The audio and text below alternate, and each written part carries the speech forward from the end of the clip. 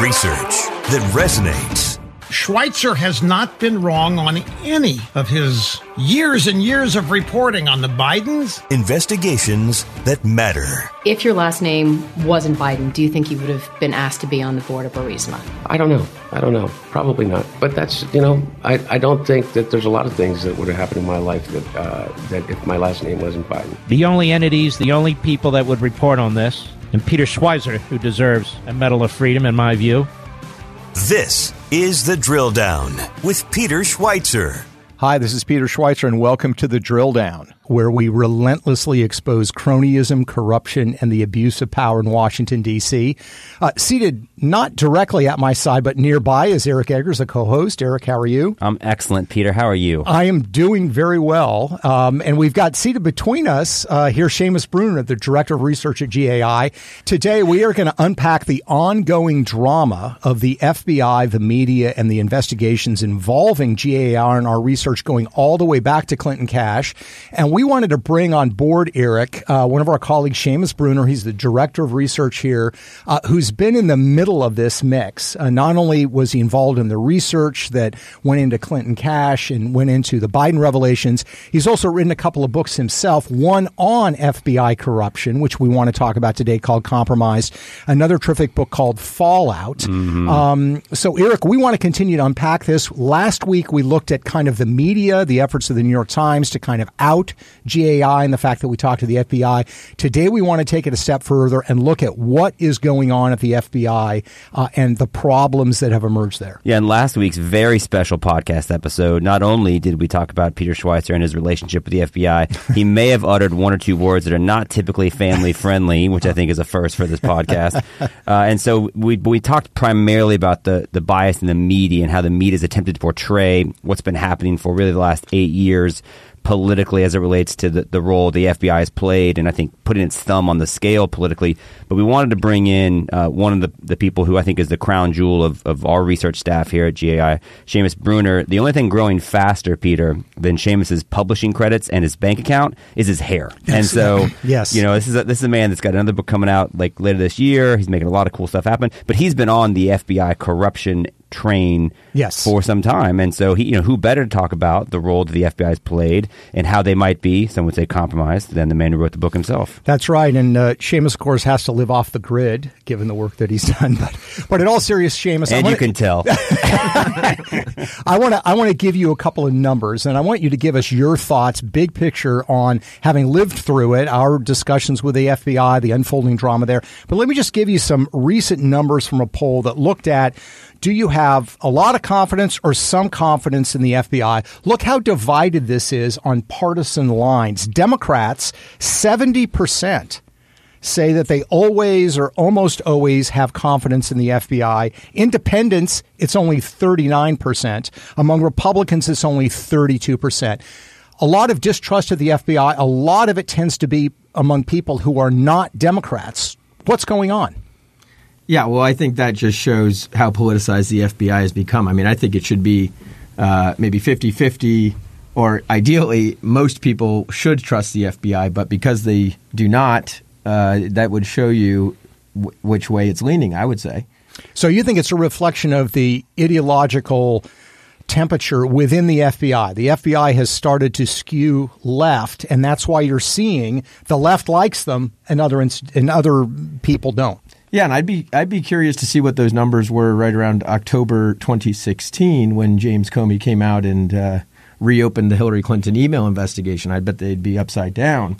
But after we find out about the thumb on the scales with the Biden investigation, when we find out that they actually were helping Hillary all along, those numbers seem about right. So that's actually one of the things that we talked about last week, and we talked about the two New York Times articles in which Peter Schweizer and GAI were mentioned. We talked about the way the New York Times attempted to portray Peter Schweizer's interaction with the FBI as if the conservatives were aggressively trying to launder or sell propaganda about Hunter Biden to these very innocent and well-intentioned FBI agency officials, when in fact the opposite's true. The FBI approached us. They approached Peter based on the research that we did with Clinton Cash, and they approached us based on the stuff that we had as it relates to Hunter Biden's laptop. But I think it's just really incredible to think about the fact that because of the research we did in Clinton Cash, the Clintons fabricate the idea that Trump is a Russian asset.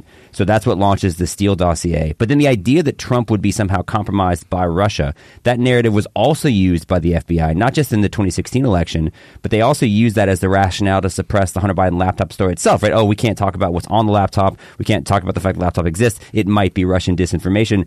So this narrative that the Clintons fabricated, in essence, almost swung two presidential elections. I think you could say it did swing the 2020 presidential election. I mean, but that's who the FBI is these days, right?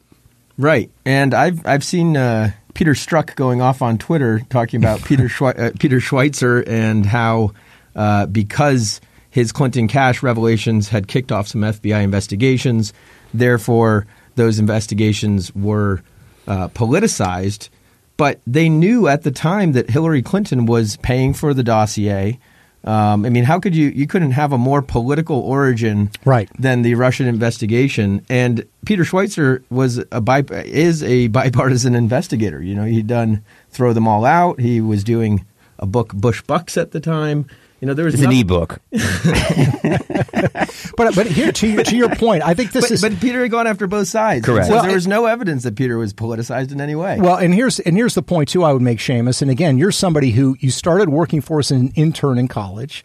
We hired you after you graduated. You know the research protocols. Here's the other thing. You could argue, well, you know, Schweitzer's a conservative. We can't trust the research. Just like the Steele dossier was funded by the Clinton campaign. The problem is that our research you can replicate yourself, right? I mean, you know this. It's based on corporate records, financial records, tax records in Canada. The point is you can actually say, okay, is what these guys selling actually accurate? Is it based on evidence? The problem with the Steele dossier is it's all unsubstantiated. It's all anonymous sources. We never use anonymous sources here. But I want to get back to something you said earlier about how they have their thumb on the scale. How did we get to the point where the FBI has become more left of center in your mind? The traditional view of the FBI is it was kind of, you know, straight down by the book, or maybe in the J. Edgar Hoover days, it tilted right, but it's clearly not that anymore, and it's not balanced anymore. Do you have any theories or ideas on how that has happened to the FBI? Well, I think most institutions have become politicized much more so than they historically were. Looking in the compromised investigation, I went back pretty far, and the FBI's got a pretty dirty history a long way back. But you're right; it was never as bad as it is today, or not as in your face. Wait, what do you mean it's got a dirty history? I mean, J. Edgar Hoover was no saint. Sure. Although sometimes he dressed in... he might have. That's a me joke. What are you doing? Yeah, I mean, we went back to, Martha Stewart and her investigation. The guy who was blamed for the anthrax. I mean, this is early 2000s, and there was still some shady behaviors going on then. I think in the book there was a tactic the FBI uses called bumper stalking, where they are stalking their target so closely that they actually ran over the guy's foot. Oh, no. Of course, the taxpayers had to pay a couple $1 million out because they were harassing this guy Hatfill for the anthrax scare. But anyway, more recently it's been totally in your face. I'm not sure how it's gotten so bad. Yeah, I mean, I imagine it has something to do with hiring practices, right? And they're looking for a different view of the FBI. The FBI traditionally used to be guys who, went to law school, and I mean, not to generalize, but a lot of Irish Catholics went into the FBI, for example. They had long histories of law enforcement. And it's changed. And I'm not saying that change is bad, but it's clearly tilting to the left. And the other element of this that you touched on in your book that I think is important is just the financial incentives for people at the top rung of the FBI. If you're an assistant director, you're a former director like Louis Freeh or James Comey, there's all kinds of financial opportunities for you out there if you're willing to kind of play along. Yeah, that's right. You and I did a piece on the security clearances and how they can cash in through the revolving door. Would they leave the FBI and they go get a gig? In the case of Robert Mueller, he worked for Booz Allen Hamilton. He worked for Facebook. And it's, those security clearances are worth a good amount of money. Same with James Comey. I mean, in his case, a lot of money, $6 million kind of starting bonus for Lockheed Martin. He had never run a corporation general counsel's office anywhere near that size, and essentially they gave it to him so that he could get them big deals. Yeah. Yeah, I mean, so there is the revolving door there as well, Eric. So that's an example, I think, of maybe cultural rod, where incentive structures are skewed and not in a way that bends towards justice, as the long arc of the history is supposed to, with apologies to MLK. So then I guess the question would be, these New York Times articles about the Hunter Biden investigation and the role that the FBI has played and the role that conservative reporting has played, allegedly, in terms of keeping those investigations going. What the New York Times did not report is that the Biden administration has now killed 4 different investigations into the Clinton Foundation. That's, it's another way to look at it. But I guess my question would be, you've written a book about the FBI. You've written a book about what's wrong with these agencies that are meant to protect American interests. These articles in the New York Times came out in the context of the Durham report, which just was on 300 plus pages, in which it basically said, the FBI never should have launched an investigation into the Trump campaign's connections with Russia. There's never enough information there. And they contrasted the vigor and relentlessness with which the FBI pursued Trump's investigation as opposed to the relatively kid gloves, quote unquote, tippy-toeing around Hillary Clinton because there was concern Hillary Clinton was going to be president. I guess, how do you see your reporting? What was your take on the Durham report, given the fact that you've been documenting FBI? I guess, what was your biggest revelation? This doesn't surprise me because, we reported on this and this continues to be the case now. Yeah, I take a little more cynical view than most. Okay. So the Durham report just depressed the hell out of us, Seamus. I mean, we knew more or less everything that was in the Durham report. It's more or less in a book that I published in 2018. Greg Jarrett's book covered a lot of that. Both of his books that have been bestsellers. You're accusing John Durham of plagiarism. There wasn't a whole lot of new news in there. And the thing that frustrates, I think, everybody is that there's no accountability. So, we've been waiting. Oh, Durham is coming.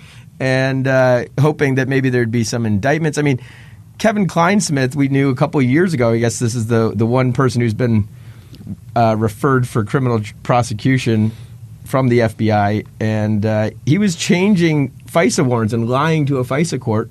How many times has this audience heard about that? So the worst things that the FBI did, we've known. Durham essentially had no accountability, and I guess we're all supposed to just move on. Well, and here's the challenge, guys. I mean, think about it. You look at how they have tilted the scales at the senior level of the FBI.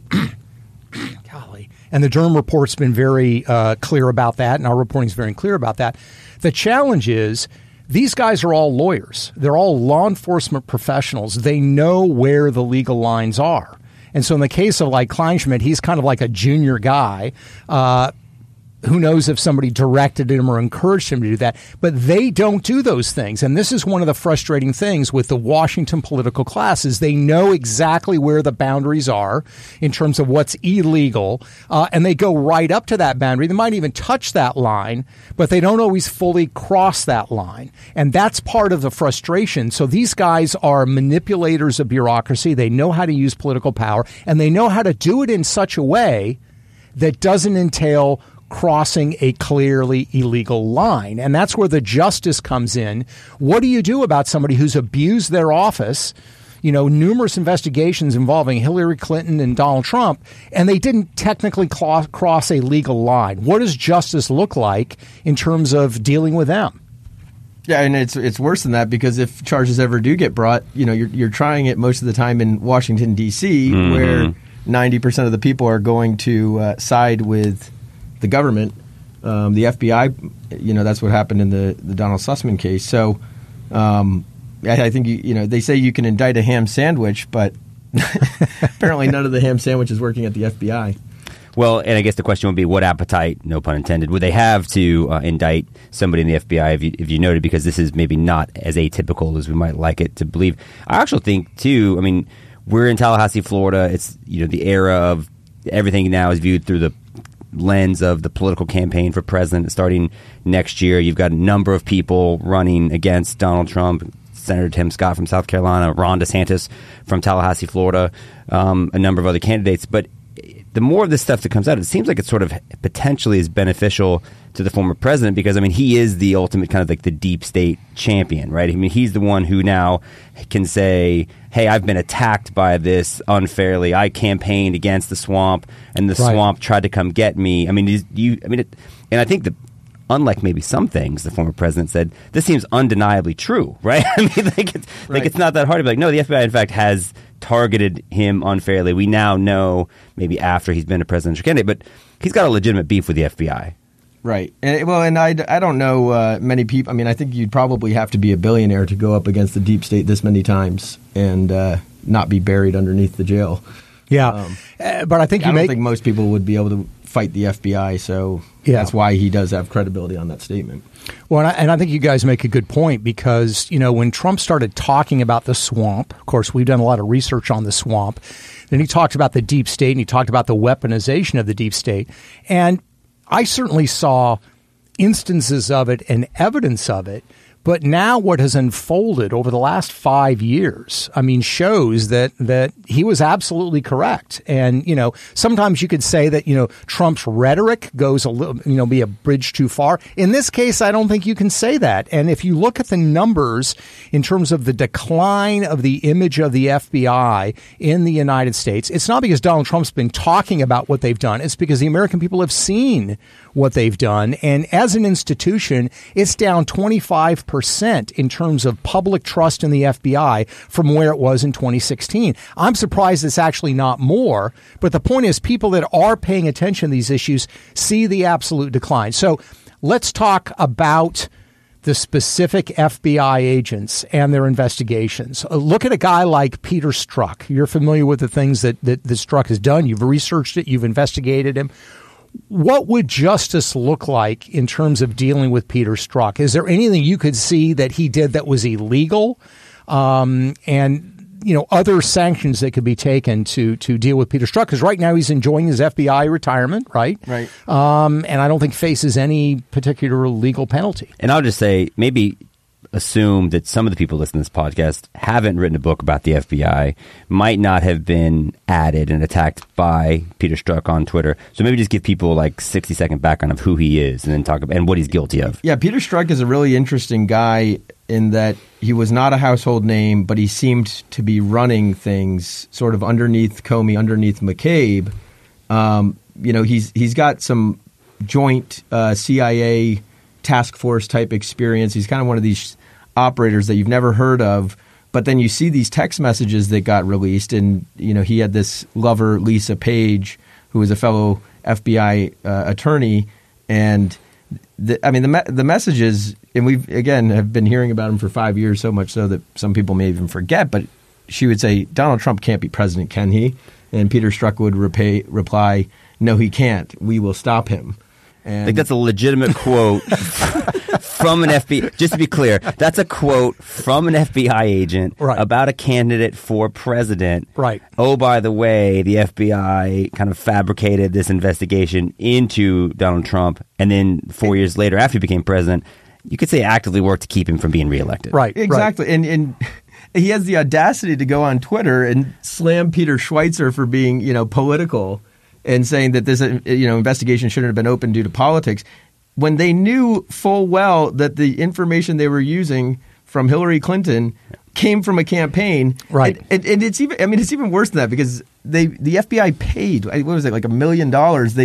They tried to have the Christopher Steele dossier verified. They wanted it so badly to be true that they were willing to pay money. I mean, wouldn't it have been nice if they came to us and said, here's $1 million for all your endnotes? Here's the irony, by the way, is that after you got in your little dust up with Peter Strzok, and I was kind of looking to see what impact the Durham report would have had and kind of how it was being covered, I saw several people talk about, like, I cover corruption professionally, and what's happening now where the legal areas, basically the idea that the integrity of the FBI is being attacked, they hold up as evidence of this is how systems fail. This is how corruption takes over. You could say actually opposite's true. Right. When the law enforcement entities actively collude with one candidate for president to try to eliminate the candidacy of another, that to me seems more corrupt. That's like saying, there's this attack on American financial markets because of Jeffrey Epstein.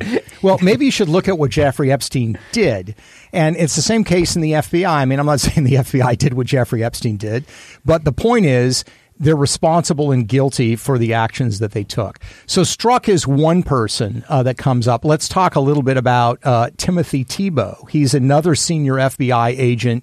That it's interesting to me how these high-level political investigations, whether they involve Hillary Clinton or Donald Trump, they seem to be managed by the same people. Right? You don't have two separate people. You have one person sort of massaging and moving in the direction they want these investigations. Tim Thibault was doing the same thing, right? I mean, he was involved at the senior level of these investigations, and the favors and the deference always skewed one way. Yeah, and they really come from just two field offices. You have the New York field office, and you've got the Washington field office. And so, you're a young agent working at the New York field office, and if you follow directions well and you I guess maybe look the other way, because a lot of crimes have been not prosecuted through the New York field office, and same with the Washington field office. Then you kind of move up to the Washington field office. So McCabe, Comey, this Tim Thibault guy, they all worked in either the New York field office or the Washington field office. And Thibault, he interviewed, he stepped in on the Bobulinski interview. He did. And Tony Bobulinski brings hard evidence of Biden crimes, and Tim Thibault has been reported, told the agents to stand down. Yeah.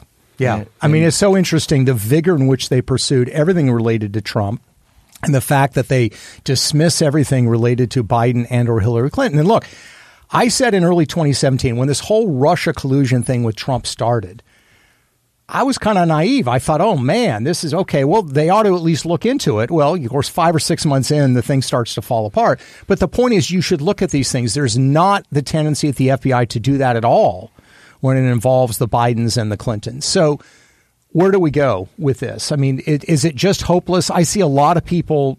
This is a question for both of you. I see a lot of people that get discouraged and say all the time, nothing ever's going to happen. Who cares? The system's shot. It can't be repaired. Surely that's not the truth, right? I mean, there are things that can be done and that are being done now that we need to take some encouragement in. Seamus? I think Seamus wants to see it improve, but only after he writes another book about it, which, again, he's going to need a couple years for. So you're asking the wrong guy. I should be asking you, Peter. Give me something positive. Can you give me anything positive, Seamus? Anything positive? What are those numbers? 32%? I mean, if we go down a little bit further, maybe. We got those are rookie numbers. We got to boost those lower. No, I do think that, with the change of an administration, you clean house, and I think that would. Okay, but why would a new administration mean a clean house? It didn't happen in 2016. I mean, so I think to Peter's point, or has the deep state has the deep state been so exposed now that if somebody decides to come in, let's say Trump wins election, or somebody else like Ron DeSantis, and it's like, no, the sins of the past have been reported, they've been documented. We know that these FBI agents, like Tim Thibault, not only did we actively suppress potential evidence in terms of the Hunter Biden laptop, but when you had people, firsthand witness testimony that wants to give it, and that was kept from being entered into investigation. So we know that steps have been taken. Is there enough evidence now to make a credible case to actively see change in the FBI? Yeah, I believe so. And I mean, the clean house, I mean, it's not at least 25. I think we're probably closer to 30, maybe even 40 top FBI and DOJ officials were fired or dismissed or resigned in disgrace. I mean, Strzok's gone, Thibault's gone, Comey's gone, McCabe's gone, Page is gone. So now, do new people fill those shoes? I'm sure they do, but it's getting harder and harder to do the kind of things, I would hope, do the kind of things that happened in 2016 and 2020. I have no doubt that there will be some bias in 2024. But we've kind of got their number now. That's I think the key. I think the key thing is, look, there is this search for, were laws violated? Can anybody be brought to justice? And I don't know, I'm not a lawyer, but to your point, absolutely consider the sort of stuff that went on in 2016. It's very, very hard for that to go on in 2023 and 2024 because they now know they're being watched. They now know that we understand their methodology of corruption. We now know the manner in which they operate. And you've got Congress. I mean, remember, Congress is now actively investigating and exposing what's going on. And I want to believe, and I think we've seen it in the case with the Bidens, what did Joe Biden say when he announced for president? He said, my family is no longer going to do any foreign deals. He didn't have to say that when he was in the Obama administration because nobody was paying attention. It's only when the attention was brought, the shame was brought, the focus was brought that they realized, okay, we have to start doing things differently. I'm not saying it's perfect, but I think it's a lot better. And that's something that we have to take encouragement from looking forward. And not only has Congress said they're paying attention, they're willing to take action in terms of investigations, subpoenas, things like that. Not only has the Hunter Biden story been reported in an aggressive way, so there is some level of thing, but I think a far more important accountability metric is being utilized now, and that's Peter Schweizer's Twitter account. Like, he has proven he's willing to somebody. He will respond if a disgraced FBI agent comes at him. And, so be forewarned. Here's the thing that worries me about that, by the way, is Peter Strzok put up this comment, did not at me, so I didn't know he was discussing me, and we responded. Now, remember, this is a guy who was like in charge of counterintelligence. He was hunting down Russian spies. He was supposed to be focusing on Chinese influence. He's been in some tough rooms. He's supposedly is supposed to be some badass FBI guy. I respond. He blocks me. Yeah. That's his response. He blocks me. Hey, he blocked me too. He blocked you too. So, I mean, so to me, shortly before he stole my book title. Hey, your burdens are immense, Seamus. Your burdens are immense. So it is ironic to me that these are the things we have to deal with. Well, here's the thing. I'm very proud of the work that GAI has done. We've exposed to these things. We've led to changes in law. We've launched now a number of FBI investigations, congressional hearings. We're also changing behavior. And Seamus, you've been a big part of that. Thank you for all of your work. You have a book coming out later. We cannot talk about it now, but we are going to talk about it when it's released. So, Seamus, thanks so much for joining us today. Always a pleasure. Eric, you got any final thoughts? It's always good when, Seamus comes in. The Intern made good. No, Seamus's next book is going to be incredible. He's absolutely a success story, not only for what I think GAI has to offer, but I think for what happens when you're passionate and you put in work. And, literally the more important stories in the country right now in terms of the ways in which the Biden family's been compromised, corrupted, the way that foreign entities have leveraged U.S. intelligence and national security assets. I think to weaken them there's no more important story than that. And Seamus has been all over for the last 5+ years. He has. Well, thank you, audience, for joining us. We take very seriously the work that we do, and we know that your support is very important. So thank you for continuing to listen to us, to sharing our concerns, and letting your elected leaders know that these issues matter to you. You can find articles about our research and the podcast at thedrilldown.com or wherever fine podcasts are available. Thanks again for joining us. Until next time.